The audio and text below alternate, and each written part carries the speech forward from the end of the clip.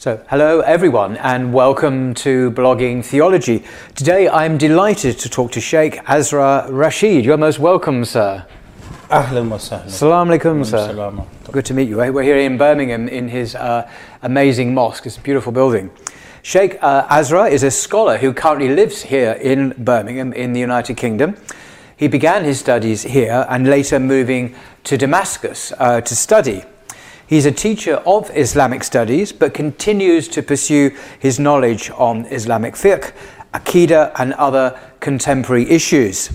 He's the author of a very well-researched and well-written book called, this is it, Islam Answers Atheism. There you are, I do recommend it. And he has kindly agreed to discuss themes arising from this book today. So, Shaykh, can I first ask you, why did you feel the need to write this book? So, through multiple engagements with young Muslims within the university campuses and the masajid across the UK, many questions were presented to me. Doubts regarding Islam, doubts regarding the Quran, doubts regarding the ahadith of the Prophet sallallahu alaihi wasallam, the character of the Prophet sallallahu alaihi wasallam. Of course, I would respond to these objections, sometimes finding a written response in classical literature, sometimes not finding an adequate response, the need to formulate a response. And over time, you can say, in my mind, the book was devised over a period of time. So the chapters, as they were divided, they formulated in my mind how the arguments should be set up. So even in a simple presentation, someone would ask regarding the problem of evil, eternal punishment in hell. And at that time, a decade ago, there was not sufficient literature or sufficient media videos or responses from the Muslims with regard to these things. So over time, the book was formulated in my mind. And then during the period of lockdown, I found during the COVID lockdowns, I found sufficient time to simply just jot down my thoughts. So the book is a produce of my thoughts. Excellent. So a long gestation period, and that COVID lockdown period was a catalyst for many people, including myself, to begin new projects. But recently I looked on Google for the top most common atheist arguments, and I came across these 6 arguments, which for some people are good reasons for rejecting faith. And you discuss these in considerable detail in your book, Islam Answers Atheism, but perhaps we can discuss them now. And the first common objection that I've come across is the simple statement that there is no evidence for God's existence, and this is seen as a reason for atheism. How would you respond to that claim? That claim would fall into a simple rejection of what we know as al-fitrah, which is the natural disposition of man. If someone was on an aeroplane that was nosediving, they would automatically refer to a God. They would say, "Oh God." And that entails that there is a natural disposition within all creatures to what we know as rububiyyah. Rububiyyah is that there is someone who has created us and nurtures us at every point of our lives. Like your journey from London till now, that journey, you may have done your necessary steps, but at the same time there is a spiritual aspect to every journey. And that's just a simple journey from London to Birmingham. The journey of life, there is a human primordial nature within us that tells us with regard to someone overlooking our affairs from childhood to growth in adulthood. And to reject that is the very essence of kufr, because linguistically the word kufr means to cover. So the farmer, he places a seed into the ground and covers the seed, is referred to as kafir. Yes. And the night is referred to as kafir because the night covers everything. So the kufr by essence is the covering of our internal nature, our natural state, our fitrah. Secondly, the claim that there is no sufficient argument. These arguments, you have the Kalam cosmological argument popularized now. You have the teleological argument, you have the design argument, all these various arguments. You have the counter arguments. What I would say is that the counter arguments have not sufficiently demolished any single valid argument. So the point being that if the arguments have not been sufficiently dismantled, a cumulative argument is all of these arguments, when you look at them combined, would lead to absolute certainty. Right. And that's just in terms of rational thinking. So, for instance, the Kalam cosmological argument has not been sufficiently refuted to the point that they can say they've demolished the argument and demonstrated its invalidity, that the argument is totally invalid. The argument still stands. If you add to that the teleological argument, the design argument, and various other arguments, all of these arguments combined would lead to absolute certainty.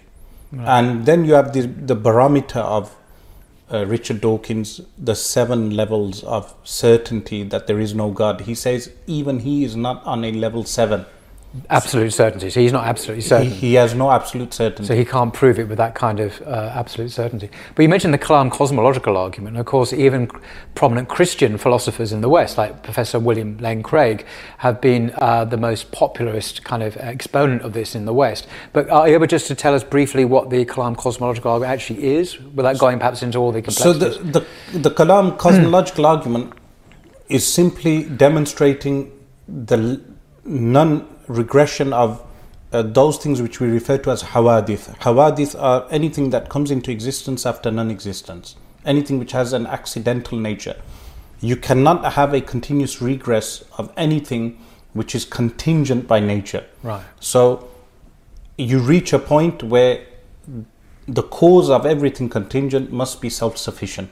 So the cause of everything in the universe is contingent. It's not necessary. It's not eternal, because everything that came to be must have a cause. Is that right? Everything came into existence by its must very have a nature, cause. by observation, right. Everything in the universe is contingent, accidental. Right. It came into existence. They attempt to counter this argument by saying you only observe an aspect of the universe. How do you know the rest of the universe is not eternal? Which is absurd, because I mention in the book also, in order to simplify this, the universe is either still or moving, and both of these are the very nature of contingent things, to be still or to move. Something eternal is not described as being moving or being still at the same time, or paradoxically both at the same time. It cannot be. It cannot be moving. It cannot be still, because stillness and movement is the very nature of contingent things. Those things which are contained by a void or time and direction and spatial location, anything which is in spatial location, contained by 6 directions, right. It cannot be eternal. Now, but why can't it be eternal? Why can't you have an infinite regress? So you have one contingent thing caused by another contingent thing caused by another infinite contingent thing ad infinitum. But you've said that's not possible. So why is an infinite regress, as it's sometimes called, not coherent? Why is it logically impossible in your view? Because you could just have an eternal universe without a cause, an ultimate cause, perhaps. Because essentially anything which is contingent in nature would have to go out of existence. Right. And that which sustains those things which go out of existence needs to have self-sufficiency. If it's not self-sufficient, then those things that it produces will go out of existence, and the sustainability is totally impossible.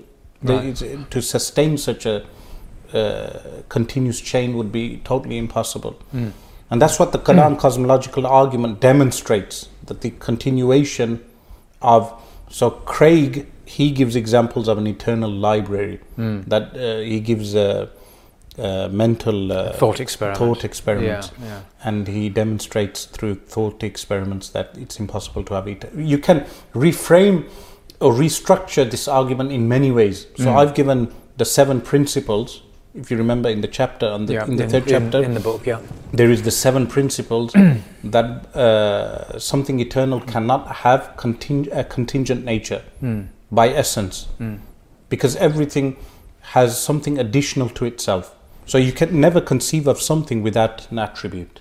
So if I told you to conceive mentally something without an attribute, you cannot. So if you thought of, let's say, a hollow circle, the hollow circle still has an attribute of being a circle, of being hollow. Similarly, a rock with no attribute, it still will have an attribute. So everything has something additional to itself, which is contingent and accidental. Now, if it has something additional to itself, that additional thing is contingent by nature, if you think of it like this. And then that contingent nature is non-transferable. So you cannot say the circleness of a circle will transfer itself to a square and make the square a circle. So it's non-transferable. And therefore it's essential to that thing. And being essential to that thing would entail, and by the way, they refer to this, the atheists, when I debate them, they refer to this as mental gymnastics. So they say all this mental gymnastics is unnecessary. So if we avoid all this mental gymnastics, they say by default, my position is what is skepticism. By default. The claim is, the counterclaim to all of these arguments is that the default state of someone is skepticism. So skepticism is the natural state. This is what they claim. Which is odd, because it's not obvious to me that skepticism is the default natural state. Why should skepticism be that? You mentioned the fitra, the natural state is the disposition to believe in God and transcendence and so on. All ancient civilizations, Amazonian people and others, they all demonstrate that the natural state of man is to believe in a transcendent God, if they like using the word God. There was a survey done recently at Oxford, I seem to remember, where the researchers looked at a whole range of different contemporary cultures, including very secular cultures like Japan and South Korea and so on. And they found that children, very young children everywhere, had this instinctive belief, regardless of how they were brought up, whether they were brought up in a secular home or a religious home. They all witness to this belief. So this seems to be empirical evidence that is actually an innate disposition and not instilled in children by the society or their upbringing or their parents. It's not. It's just part of the DNA, if you like. I don't mean literally DNA, I don't know. But the metaphorical DNA of our species. We are believing creatures, as you say. So what they attempt to do now is, by dismissing these arguments, what they do is they dismiss all these arguments and they go on to the default position, which is skepticism is the default position, and you need to demonstrate to me that God exists. Now the problem with this is that it's subjective, because you will meet atheists, if you say to them, if God wrote in the sky that God exists through stars for you, would you believe? They say, no, it could be a figment of my imagination. So now convincing a specific individual is subjective to that individual. It's a denial of objective truth. What in Islamic kalam they refer to as nafsul amr, real objective reality, meaning that which exists. So claiming skepticism is the natural default step. The default state is a way of avoiding the entire argument. So you can present all these arguments, and the counterattack will be incapable of rendering those arguments as faulty. But at the same time, they will say, "I'm a skeptic. You need to present one evidence that will convince me." I often find that atheists are very skeptical, very selective in their epistemological skepticism. So they'll direct their skepticism towards God on this question, but on other fundamental a priori beliefs, beliefs we had prior to experiencing reality, like even the existence of the world, for example, or the existence of other minds, independent of our own minds, they're not skeptical. They just take this as given, even though it's very difficult to prove that the external world exists other than just pointing at it, because it could be an illusion. It might just be a product of our own minds. How do you prove that it exists separate from just pointing at it?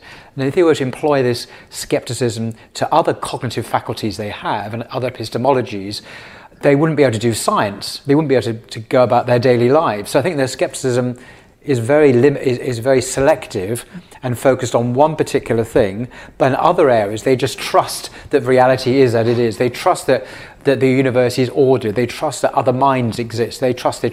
What they do is ad hoc. Exactly. They redesign their arguments every time they encounter something that can violate their preconceptions. So, for instance, if you remember when I mentioned the underlying materialistic philosophies that underlie new atheism. So there was utilitarianism. It's there, but the new atheist wouldn't know where to start with utilitarianism, where it begins and where it ends, selectively choosing different aspects of a philosophy. So we as Muslims would be described as realists. We believe in haqa'iqul ashya. So the Muslim theologians say haqa'iqul ashya'i thabitatun. The realities of things are established. So we don't fall into the Greek, the Greek skeptics, the various schools that they had. They had so many different schools that some of them denied reality, material reality. But that's where it came from, the ancient Greeks. It's not all of them, of course. I don't think Plato was a skeptic, but there were skeptic philosophers there. And in the West, I think that's where the virus, if you like, began, in ancient Greek philosophy 2,500 years ago. David Hume. And passed down to David Hume, who I'm going to quote in a minute, actually. And so, this is it's a peculiarly Western virus, I think, that goes back to the ancient Greeks. Yeah. Very strange. That school, the ancient Greek school, is covered in classical Islamic theology, where they refute all these various Greek philosophers and the types of schools. I've listed those types of schools in chapter 3. Right. Good. Well, we have to read that to find out more. So the next claim made by atheists in my 6 arguments, which I came across why some people think there are good reasons for rejecting faith, is this: if God created the universe, who created God? And on my own Twitter feed, I've got atheist who says, if God created the universe, who created God? Then I says, if a baker baked a cake, then who baked the baker? It's a kind of a very quick riposte. But the question is often asked, okay, God created the universe, so who made God? And I think there's a straightforward answer to that, but what have you said about it? Classically speaking, they respond to that by mentioning the impossibility of what is known as a tasalsul, which is continuous regress. So the continuous regress of contingent things they demonstrate its impossibility. And that demonstration is done through thought experiments, where they mention various examples of why a regress of contingents is impossible, and therefore it must stop at a point where someone self-sufficient has caused the chain of events. And that someone self-sufficient must be ascribed with X, Y, and Z attributes, like omniscience and omnipotence and all these other attributes. Secondly, this type of questioning falls into the fallacies, which you will be surprised tend to convince some people. One of those fallacies is God capable of creating a boulder so huge that then he himself cannot lift the boulder, which in itself is the question is what we refer to as tanaqud, an internal contradiction. In essence, the questioner is asking, can God make himself powerless? Can he remove his omnipotence and be unable to lift a boulder that he has created Which himself? Is absurd. It's an absurdity. Yeah. This is like asking the question, can you write with a sword? The answer is the function of a sword is different to the function of a pen.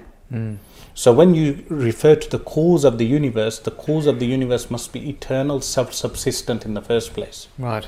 To claim that the eternal self-subsistent cause has a cause is a contradicting question. And you're just left with the further question of who created that cause, and you haven't really come to the end of meaning it's a fallacy. And then it's a fallacy. As you know that we go into the question of the universe. If we say the universe is caused, then they say, how do you know another universe, mega universe, didn't create the current universe?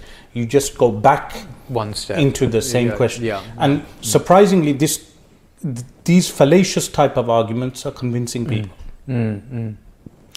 Wow. Okay. Well, the next claim I think is probably the most common I've come across anyway. And there are various ways of putting it. So I'll read a quote also from David Hume here. A God who allows so much suffering and death can be nothing but evil. This is the claim. In other words, if God exists and he created the world, why would he allow so much evil to happen? And in his famous book, Dialogues Concerning Natural Religion, published in 1779, David Hume, the famous Scottish Enlightenment philosopher, he says, and I quote, Epicurus's old questions are yet unanswered. Is God willing to prevent evil but not able? Then he is impotent. Is he able but not willing? Then he is malevolent. Is he both able and willing? Whence then is evil? Unquote. So this is a very old When conundrum. they tend to quote David Hume, if you know from the book itself, it's actually a play. And that's actually one of the characters. A dialogue, isn't it? Between Theos and whoever the characters are. Yeah. It's actually a dialogue. So it's potentially it's not even the position of Hume. Potentially. It's a character within, because the counter response is also given. And if you remember in the dialogues, one of the characters, I think the theist, he walks out the library in midway. He walks out, and then the other two continue their discussion.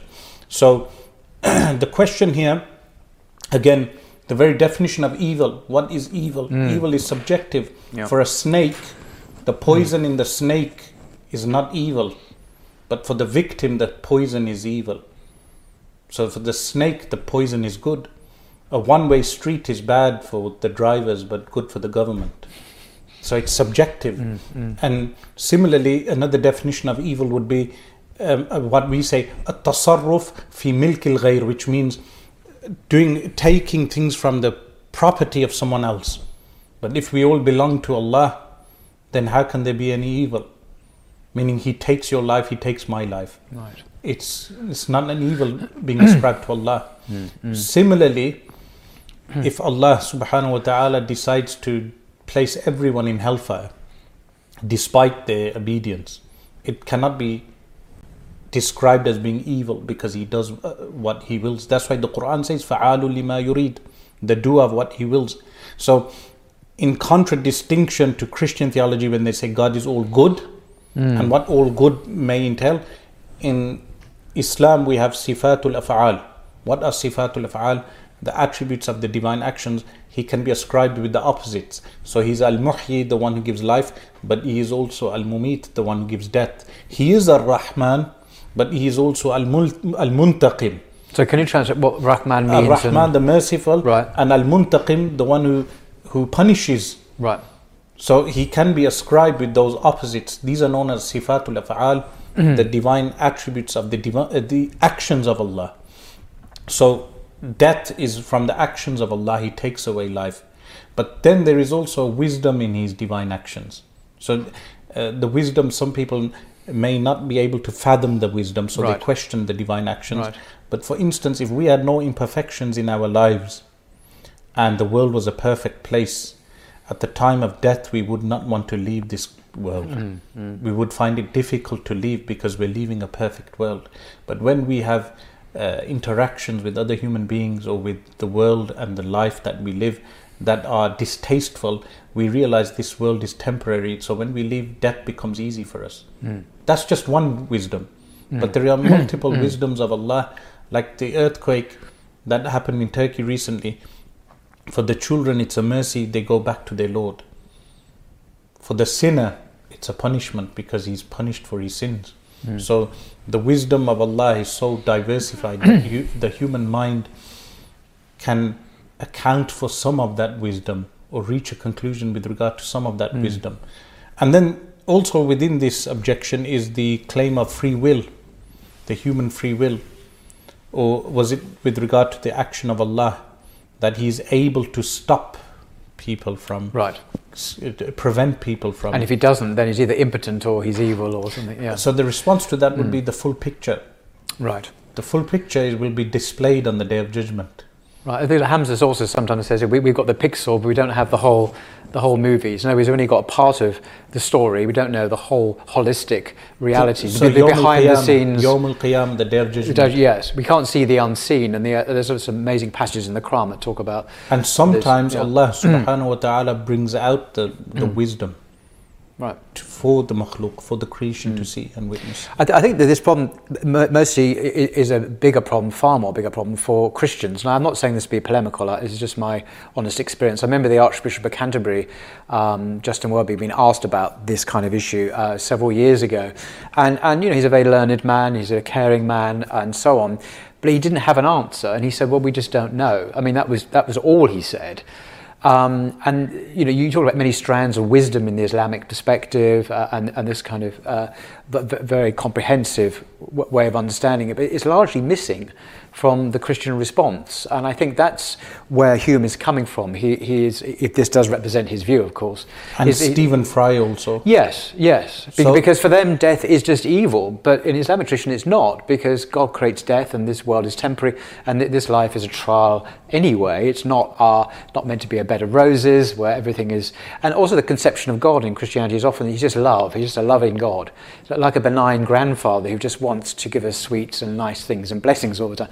That's completely un-Islamic. And you said there are different attributes and names of Allah, and you mentioned the Rahman, you mentioned the opposite, and so on. And so it's a much more credible, I think, persuasive response. And I'm not saying that because I'm biased, but I think it really is a more effective response. Ultimately, what the question comes down to is what we refer to as ubudiyya, servitude to Allah.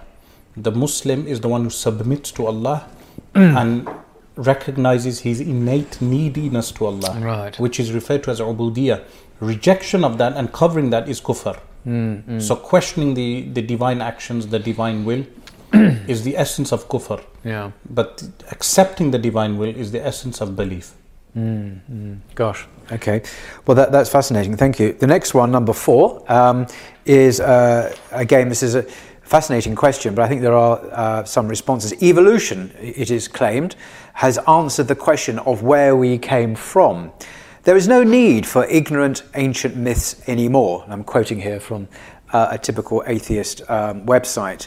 So this is a very common objection. I think it based on a misunderstanding, but could you perhaps address that about evolution? Again, the placing of evolution theory as a demonstrable fact that can never be refuted is false. Evolution theory, in our epistemology, where would we place it? Would we place it in absolute certainty? The answer is no. It's a hypothesis that fulfills the explanation of within a certain framework. So adaptation and different aspects of evolution, they are scientifically proven, meaning observable. But the core essence is, as he refers to as the creation myth, would be the creation of Adam alayhi salam and Hawa alayhi salam. That has not been disproven through any empirical science. Because as you would know, every so often anthropologists or archaeologists, when they find some remains, the entire picture changes by 100,000 and 200,000 years. So it's within our framework, our paradigm of placing knowledge. Where do we place this type of knowledge? It would not be absolute certainty. It would not be near certainty. It would be still in the middle area. Some things would be deemed as factual, provable, observable, but some things are still going through the theoretical stages. And even Dawkins himself states that in 100 years from now, the Darwinian evolution theory would be totally unrecognizable, meaning that what would replace the current framework would be unrecognizable in 100 years. Why? Because of the advance of science, and that's how science works. Science undergoes paradigm shifts.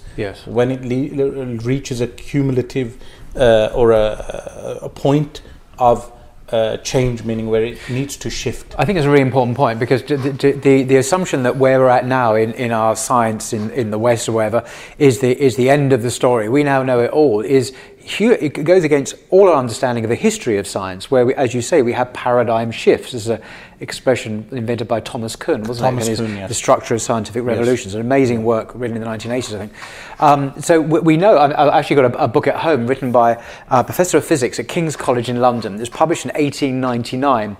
And in this book, a very dusty old thick book, he confidently asserts, this professor of physics, that we now know all there is to know about physics. This is 1899, but in 1907, a certain man called Einstein came along, this patents clerk in Switzerland, and revolutionized the whole of physics, introducing general theory of relativity and so on. So this confident assertion of this King's College professor was completely mistaken. And the lesson there we need to learn is that this is always changing. And so your quote, ironically, from you're agreeing with the atheist scientist earlier, who said that the future understanding of evolution could be completely different. Quantum gravity and the research on quantum gravity may even replace relativity now. Meaning physicists will know about the new research being done and what will replace Einstein's relativity. So the Quran cannot be reinterpreted in accordance with whatever new discoveries are being made. The Quran, in our Kalam epistemology, we simply designate a place for the knowledge. Where does that knowledge fall into? Is it absolute certainty? Right. If it's absolute certainty, it will never disagree with the Quran. Right. The Quran doesn't clash with empirical fact. But isn't it the case that we need to know where there is a problem potentially and where there isn't? So the Quran, I may be wrong, so correct me if I'm wrong, doesn't speak to the issue of the evolution or non-evolution of animal species. So would that be a case of it doesn't really, it's often no theological significance, but it does speak directly, as you've already alluded to the special creation of this original human pair, Adam and Eve, as we say in English. So there are some things that are not an issue, whether or not they're true. They may or may not be true. So evolution for animal species, but there is a red line or ring fence around some things so which there's a we consensus can't. on Adam alayhi salam and Hawa alayhi salam being specifically individually created. But we as Muslim theologians would say it's a challenge for scientists to disprove that which they have not lived up to, and they will never be able to live up to. Why? Because our claim is that the Quran, empirical facts that are stated in the Quran categorically, meaning they can never be disproven scientifically. And the word scientifically, what I mean by that is empirically factual, not theoretically that they fall into. So a model may work for a certain criteria. It may evolution works in certain aspects of medicine.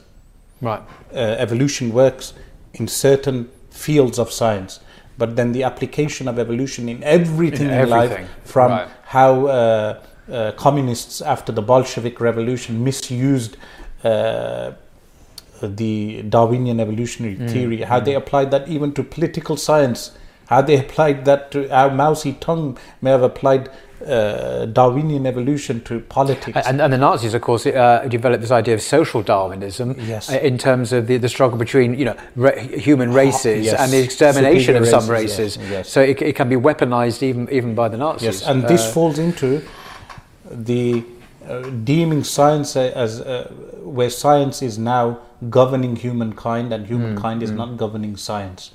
The machine, the construction of a machine that governs humans, and humans do not govern science. That's the distinction between. And I would like to mention Richard Dawkins saying, the Muslims, they do not even have, they may have one person who has won the Nobel Prize? The Nobel Peace Prize, which is a contradiction. Nobel Peace Prize for a man who created dynamite. But he was trying to atone for his sins by creating a peace prize.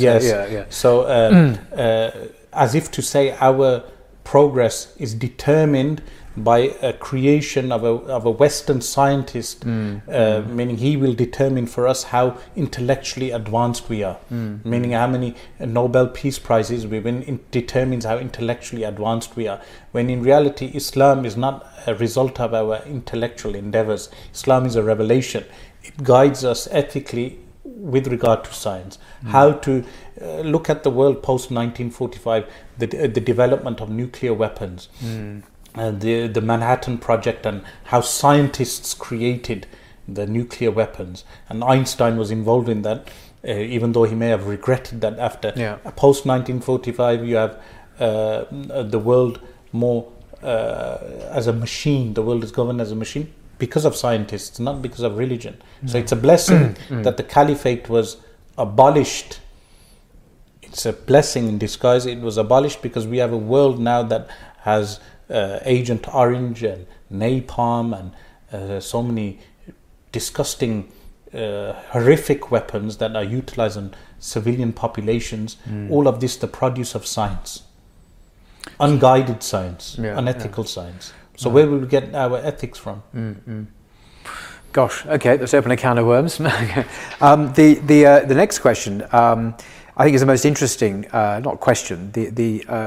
The reason some people think there are good reasons for rejecting faith. In one online thread that I read recently, the question was posed: what is the most convincing argument for atheism, and how would you respond to it? And someone replied, and I quote, "I don't believe in God, I don't have an argument, I don't need an argument, I don't believe in God."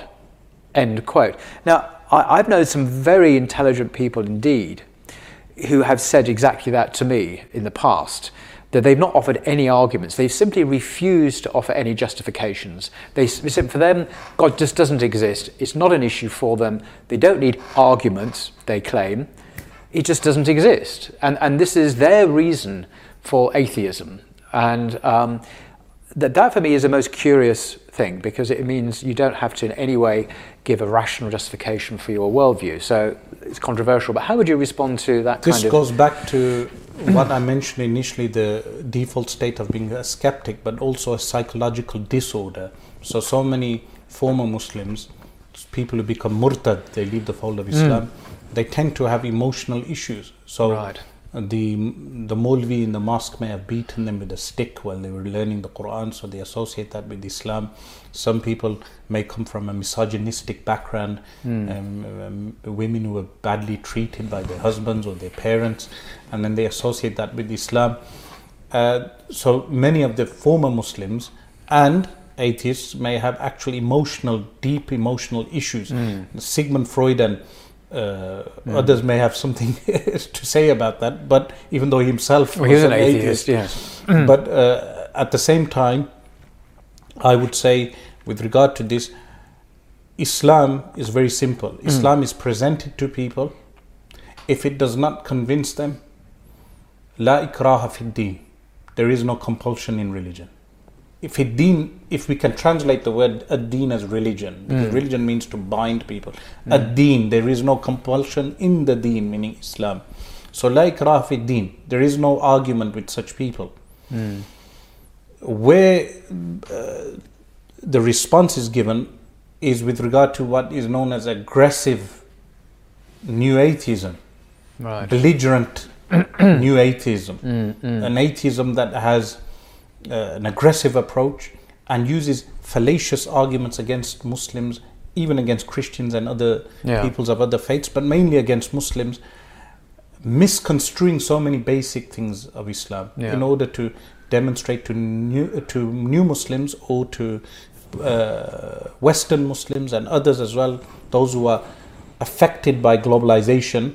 So now we live in a globalized village, people affected by these types of thoughts, presenting to them doubts, so our response is given to them. But if someone just takes the default position, I do not accept God, maybe over time they will overcome their emotional issues, their psychological issues. Could you imagine if someone was on a plane that was careering down about to hit the sea, the chances are, atheist or not, they're going to call out on God. They will call on God. Despite what I've just said, because their fitra will be activated then at that extreme emergency. They're not just going to sit back and, I don't really believe. They're going to grasp at anything that will save them from this, just instinctively. So that would belie their own claim, I would argue. But what I just wanted to share this, I shared this with you earlier. So there's a fascinating article in the London Times, and I just want to read to you a few extracts from this. This is a real eye-opener when it comes to atheists and what they actually believe. Because we've been speaking about the new atheists, Richard Dawkins, Sam Harris, and others, and these are hardcore materialists. They don't believe in anything other than, I don't know, the alleged scientifically verifiable. That's all they believe in, what's the scene. But most atheists, according to this Times article, believe in the supernatural, a study finds. I kid you not, and I'll read it to you. So this is in the London Times. Most atheists and agnostics believe in supernatural powers and that there are forces of good and evil, quote unquote, even though they do not necessarily believe in God, according to a new study. The Understanding Unbelief program, led by the University of Kent, here in England, interviewed thousands of people who identified as atheists and agnostics in 6 countries: Britain, the United States, Brazil, China, Denmark, and Japan. So it's quite a diverse global array there. The report defined atheists as people who, quote, don't believe in God, and agnostics as people who, quote, don't know whether there is a God and I don't believe there is a way to find out, unquote. The researchers found that a minority of atheists and agnostics, or unbelievers, rejected all of the supernatural beliefs which were put to them. It found that the majority of people who did not have faith still believed in at least one aspect of the supernatural, such as life after death, reincarnation, or astrology. They also sometimes believed that some events were meant to be, and that there were forces of good and evil. Almost a third of atheists and around 40% of agnostics believe in underlying forces of good and evil, compared with 60% of the general population. In total, and this is extraordinary, given Sam Harris and all these other atheists, 71% of atheists and 92% of agnostics held at least one supernatural belief. Now, a guy called Lois Lee, he's the senior research fellow at the University of Kent's Department of Religious Studies, he said, these findings show once and for all that the public image of the atheist is a simplification at best and a gross caricature at worst, end quote. And just a very last sentence in the Times article. 20% of atheists believe in life after death, compared to 55% of the general population. Now, what that tells me is that when we look at Richard Dawkins and we see his worldview as representing atheism, he's not actually representing his constituency of atheists globally, because most do believe in supernatural beings. Well, he does say that atheists are like, herding atheists is like herding wild cats, because each atheist has his own point of view. Yeah. But Richard Dawkins, you have the likes of Richard Dawkins, Anthony Flew. Yeah, well, yes, he's not an atheist. Who became a deist towards the end. That's right. If you look at their rhetoric prior, with Anthony Flew prior to changing his position, with regard to Islam, right, it's more of a cultural baggage that they have. So where I quote Richard Dawkins saying he prefers the church bells to the adhan. Yeah, it's a cultural Christian, he says. Yeah, Allahu Akbar of the meaning he finds the adhan reprehensible. He doesn't use that word, but distasteful. He finds it distasteful. Yeah. And Anthony Flew refers to Allah as a cosmic Saddam Hussein. Or he refers to Islam as a Marxist, an Arab Marxism, or an Arab way of colonizing other peoples. This is how they viewed Islam. And then when you observe former Muslims, the main issue they have with Islam, I believe, is not the theology with regard to God. Because if you look at Allah, you look at the names and attributes of Allah, it's something that a person can accept wholeheartedly. There's no objection. There's no real objection. The divine attributes, when you list the divine attribute, his existence, his opposition to the contingent, his self-subsistency, his oneness, the oneness of Allah, his being all-knowing, all-seeing, all these things. The main problem they have is Sharia law. Right. Because it constrains you as a human. Yeah. So if someone is living a hedonistic lifestyle, a free lifestyle, and if they believe, and also they make the mistake of thinking Islam is like Christianity, where a sin takes you out of the fold of Islam. Yes. So you can be a Muslim, but sinful. Oh yeah. But so many people are under the impression, if I become a Muslim, they are obliged to do the following, but if they don't, they're just sinful. They still will not face an eternal damnation if they drink, if they do adultery, if they do all the major sins in Islam. They will still save themselves from eternal damnation. Eventually, because eternal damnation, and this is something else, because one of the objections is, why would God, a merciful God, punish people eternally? The answer is, if you look at the punishments in hell, eternal punishment is based upon intention. Eternal punishment, like Christopher Hitchens, when he says, if I die and I meet God, I see God, I will not believe in him.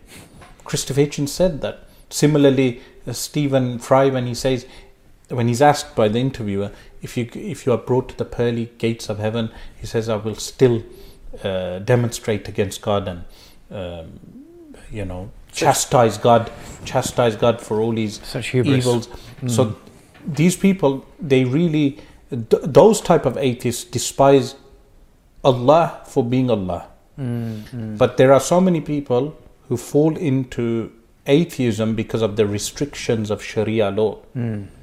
And that in itself is something that they need to realize, that the restrictions of Sharia law are there for your own benefit. Meaning the prohibition of alcohol. We don't drink alcohol because if we became drunk, we would become like animals. As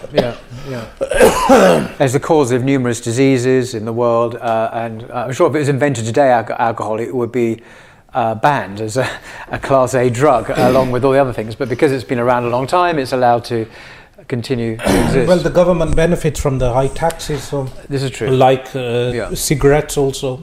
Okay, the very last reason given why some people believe for rejecting faith is again quite a common one, and it's not really an argument for atheism. It's kind of slightly different, but nevertheless, atheists always say it. There are so many religions and so many different gods. Why does Islam think it's the only true religion? All religions make this claim.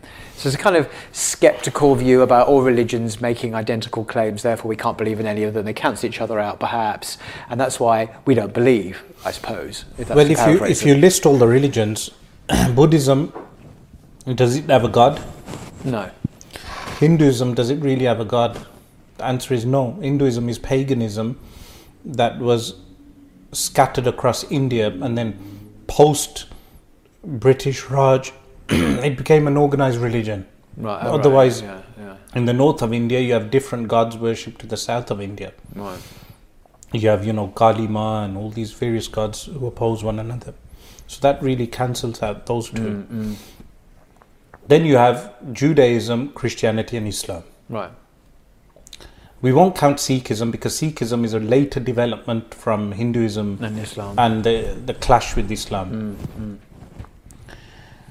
Judaism would be discounted because it has become a racial religion. So even if someone adopted Judaism, they will always remain a second-class Jew because it's a racial religion. So it leaves only the two religions. But in terms of Judaism, the concept of God or how they believe in God, very similar to Islam. Very similar. Yes? Yeah. So those two agree on that. Yeah. But then Christianity is man worship, in essence. Literally, I think, yes. In the case of Jesus, yes. So that cancels out Christianity because man worship is illogical. So it only leaves Islam and Judaism. It's also idolatry because you're worshipping a creature rather than God. Yes, so it only leaves Islam right. and Judaism. And between Judaism and Islam, Islam is a preservation of the true message of Islam from the time of the but also Judaism doesn't claim to be a universal religion. It's the religion of the people of Israel for Jews, whereas Islam does claim, the Prophet Muhammad, upon him be peace, said, I've been sent as a mercy to all the worlds. In other words, it's not limited to a nation or a tribe or a people, but for everything. And Judaism is a development of post-Sulaiman alayhi salam.